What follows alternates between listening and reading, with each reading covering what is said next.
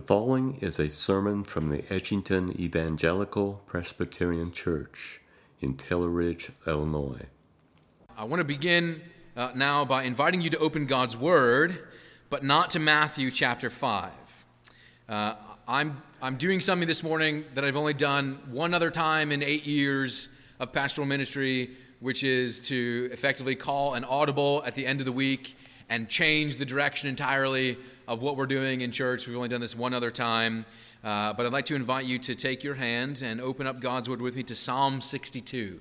Psalm 62. So wherever you are, grab a Bible, and let's open together to Psalm 62. It's on page 479 of a Pew Bible. If you need one, there's one there in the pew rack in front of you. Psalm 62 is where we're going to be this morning. Like I said, I've only done this one other time, and I'm hesitant to do so because of my commitment, our commitment in this church to continuous expositional preaching. And we are in Matthew's Gospel in Matthew chapter 5, and we are going to return to Matthew's Gospel in chapter 5, Lord willing, next week. But I do this not so much because of a greater commitment to continuous expositional preaching, but out of a greater pastoral concern amidst, of course, all that's going on. So if you're in Psalm 62, let me pray, and then we will hear God's word together. Father, with your word open before us, we say how deeply we need to hear your word today. But Lord, this day is not unlike any other day in the sense that we always need to hear your word.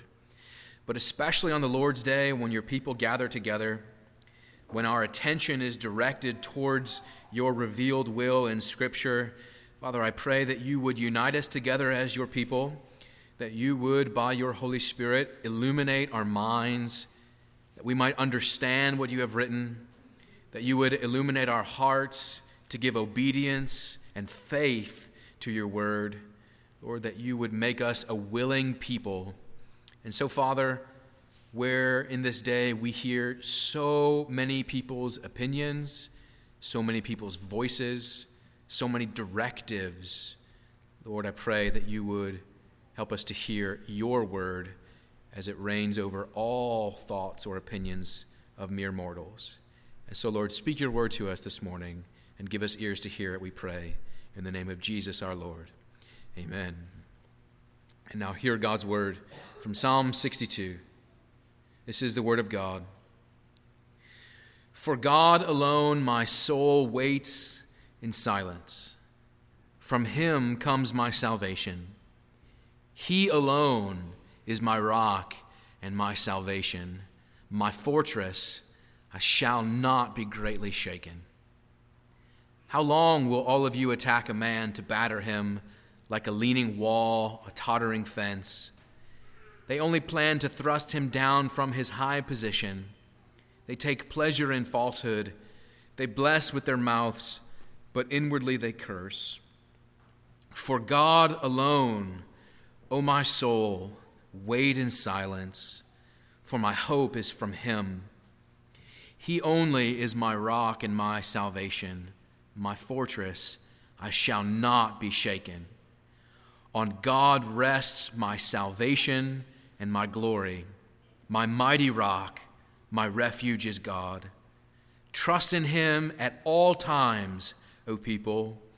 Pour out your heart before him. God is a refuge for us. Those of low estate are but a breath. Those of high estate are a delusion. In the balances they go up, they are together lighter than a breath. Put no trust in extortion, set no vain hopes on robbery. If riches increase, set not your heart on them. Once God has spoken, twice have I heard this, that power belongs to God, and that you, O Lord, belong steadfast love, for you will render to a man according to his work. Amen. The grass withers and the flower fades, but the word of God abides forever, and so may he write its eternal truth upon our hearts today. And I invite you to keep your Bible open in Psalm 62. We are especially going to be looking in verses 5, 6, 7, and 8 is where we're going to be at this morning. Psalm 62, verses 5 through 8. And I'll explain about that in just a moment. But one of my good friends recently pointed out that one of the problems of living in a rapid information age, one of the problems of living in postmodernity is that everyone pretends to be an expert. Everybody pretends to have expertise that they do not have, and they attempt to speak authoritatively on matters for which they have no authority to do so. I am not a doctor. I'm not an epidemiologist. I'm not a public policy expert. I have a sociology minor. I don't have any interest in those things. So I want us to hear from God's word to speak to us as his people in a time when it seems people are very much unnerved, unhinged, and very much fearful. What should the church be saying in a day like this? What should the church's message be? What should our disposition as neighbors be? What is the mentality that we ought to have? How does God's word speak into our day? And in one sense, I'm reticent to do this because I'm not trying to further sensationalize the time that we're in. But I want to bring, hopefully, Lord willing, some reasonable and biblical thoughts to application and to bear upon our minds. Again, as we seek to be good neighbors, good employees, good friends, good family members in a time when people are rapidly concerned about many, many different things. And so we turn to Psalm 62 as a testimony from David. David, who was a man who was always feeling a temptation to place his hope in things other than his God.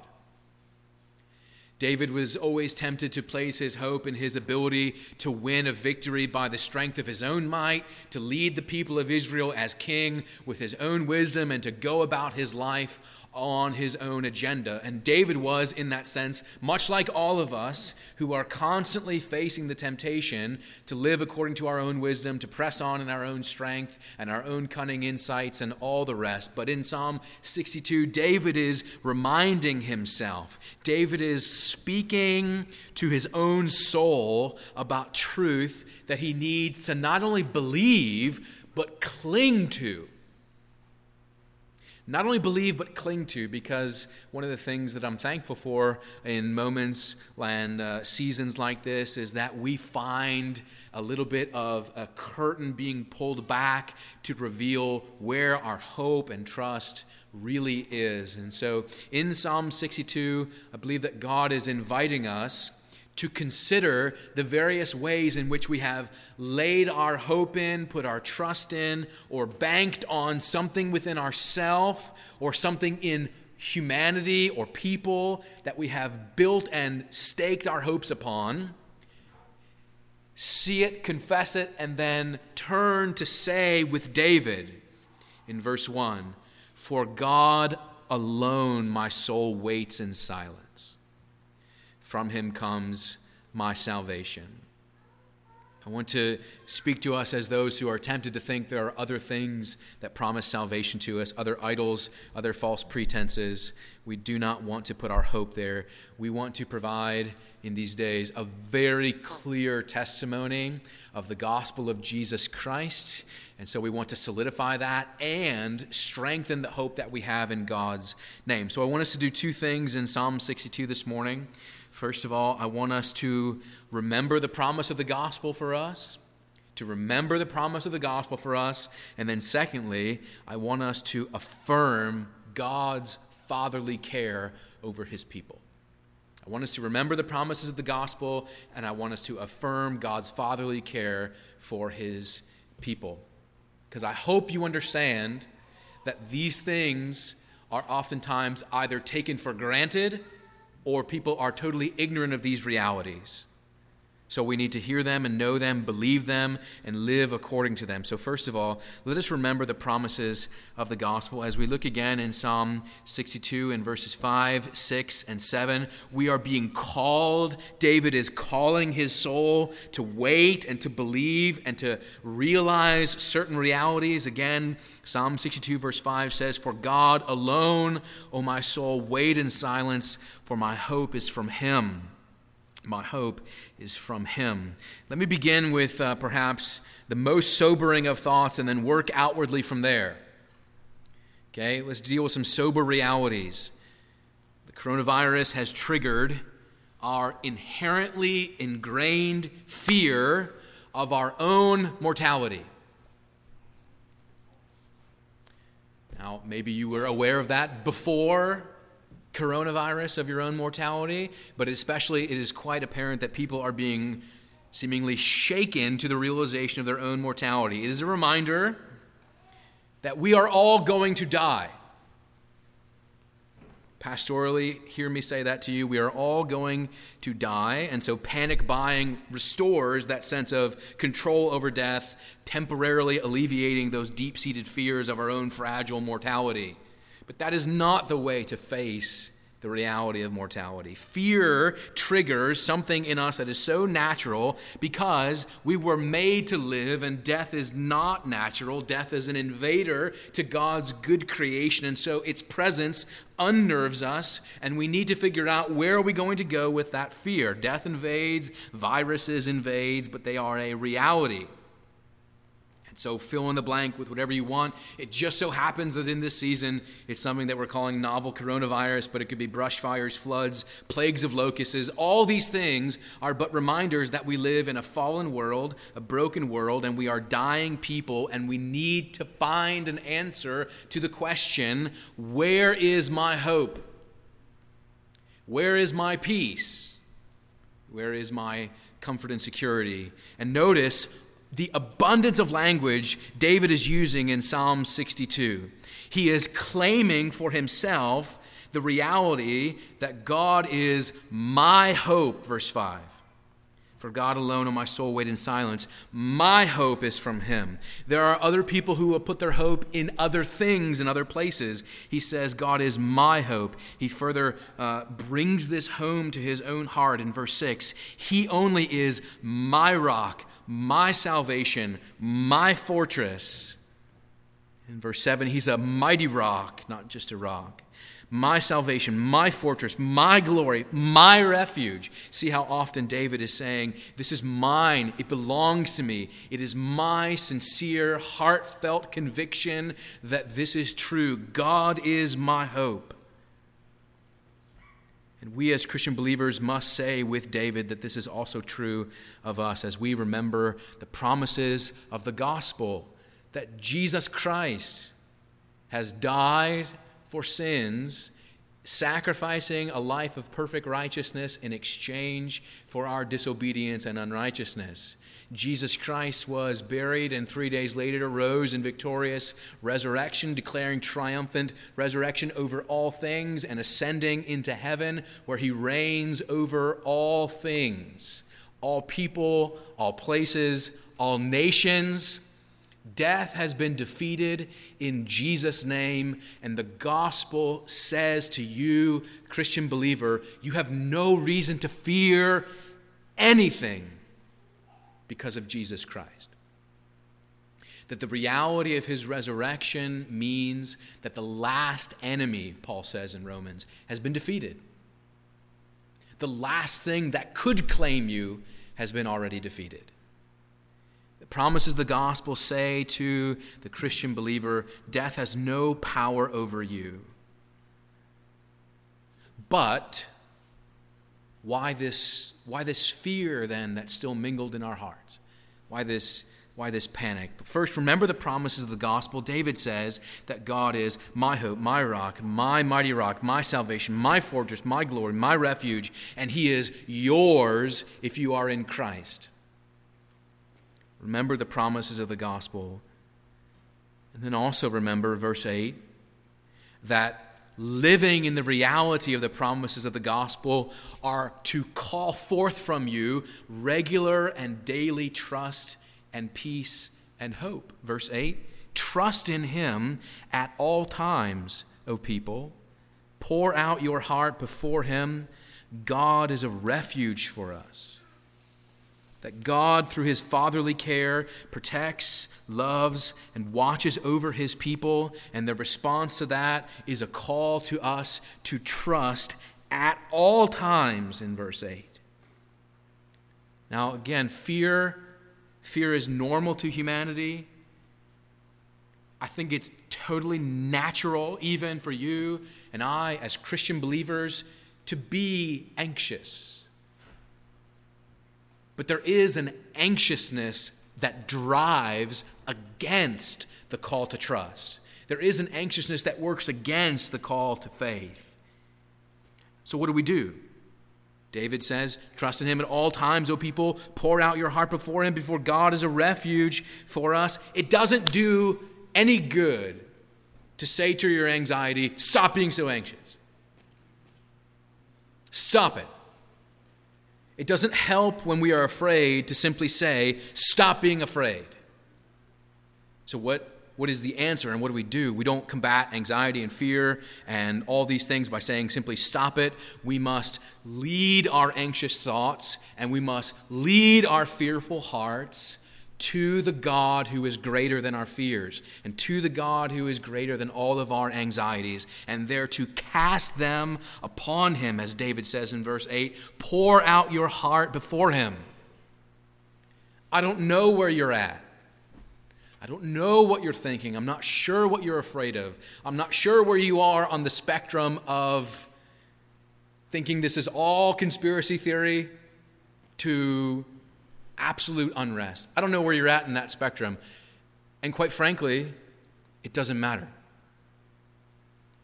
What matters is that wherever you are, whatever you fear, whatever you're anxious about today, and can we just be real that many of us were anxious long before we even knew of a thing called coronavirus. We were anxious about our children. We were anxious about our grandchildren. We were anxious about our jobs. We were anxious about our marriages. We were fearful about our futures. But regardless of the day and regardless of the trouble, the Bible says to us, our God remains the same and calls you to pour out your heart to him and give him your trust, because God is a refuge for us. He is a place of rest. Jesus is constantly saying in the New Testament, do not be afraid. Not because there's not a reason to be afraid, but because in the midst of the things that cause us fear, Jesus is greater than the fears. He's greater than the anxieties, which is why he says, for example, in John 14:27, peace I leave with you, my peace I give to you. I do not give as the world gives. Do not let your hearts be troubled and do not be afraid. David calls upon the people of God to pour out their hearts to this one true and living God, because there is no other place of absolute refuge. There's not enough surgical masks. There's not enough Purell. There's not enough toilet paper, apparently, either. There's not enough of all of these things to put your hope in. Which is why we say the one true and ever-living, eternal, unchanging God is a refuge for his people. That all things are in the hands of Almighty God. And as a result, we have a faith that carries us in the midst of fears. Now, this was circulating around a while ago, last couple days, and I even saw one of my friends shared it, words from C.S. Lewis. C.S. Lewis writing 72 years ago about the threat of nuclear warfare. There's always something to fear. But C.S. Lewis writes this in the context of fearfulness about what is coming. He wrote, if we are all going to be destroyed by an atomic bomb, let that bomb, when it comes, find us doing something sensible and human things. Let it find us praying, working, teaching, reading, listening to music, bathing the children, playing tennis, chatting to our friends over a pint and a game of darts, not huddled together like frightened sheep and thinking about bombs. They may break our bodies, but they need not dominate our minds. We're not to surrender ourselves to fearfulness and cowardice hiding together. So what is your reaction to Christ? It's easy to be gripped by fear. It's easy to do so. It's easy to see coronavirus everywhere. It's on the handles. It's on this. It's on that. That doesn't mean you don't take sensible precautions, of course. But are we panicking in a way that leads us to fear? Fear is something no mask can filter, no hand washing or hand wringing can erase, no drug can destroy, no isolation protect, doctor verify, or government immobilize. But God says, I am your hope. And he says to you in verse 8, trust in me at all times. Pour out your heart before me. I am a refuge for you. So one of the things that's been filling my mind these days is words that I usually use in the context, here we go again with the somewhat morbidity, only at funeral services. Heidelberg Catechism, question 1. Beautiful words. What is your only comfort in life and in death? Heidelberg 1 asks, what is your only comfort in life and death? And answers this, that I am not my own, but belong with body and soul, both in life and in death, to my faithful Savior, Jesus Christ. He has fully paid for all my sins with his precious blood and has set me free from all the power of the devil. He also preserves me in such a way that without the will of my heavenly Father, not a hair can fall from my head. Indeed, all things must work together for my salvation. Therefore, by his Holy Spirit, he also assures me of eternal life and makes me heartily willing and ready from now on to live for him. And that's what I've tried to commit to memory, because it takes me about 20 seconds to recite that as I wash my hands. Apparently singing the happy birthday song also is good to do twice for 20 seconds, but I would rather say that. This is the opportunity that the church has in this age to reaffirm its faith and to be sincere about its commitment. And so as we see the call to remember the promises of the gospel and to rest in God's fatherly care, we are preaching this gospel to ourselves that we might believe it, that we might sincerely live in it, and so that it might be good for our neighbor. And so just as a final word, please consider some things, will you? Because the church has a great opportunity in these days to be good neighbors, to be sincere witnesses for the Christian faith. I want to encourage you to see this as an opportunity for the gospel. What are you communicating to your neighbor? What are you communicating to your friends? What are you communicating to your coworkers? When everybody else is thinking in terms of self-preservation, what does unselfishness look like in the name of Jesus? What does unselfishness look like in the name of Jesus? Not just self-preservation. Maybe you'd be willing to make a phone call to someone who you know is intentionally self-quarantining because you're going to go to the store and you're willing to pick something up for them in Jesus' name. That's a good thing. Maybe you'd be willing to check on somebody else who is immunocompromised, or you know that there is some concern. Here very clearly a directive I think that we should experience, and this is the word that I learned this past week, that we should as Christian people avoid trauma bonding. Never knew that word before. Unfortunately, it's often used in contexts of shared abuse, where abuse victims bond over the trauma that they've experienced. But you know what's happening? You can't go anywhere without people talking about this ad nauseum.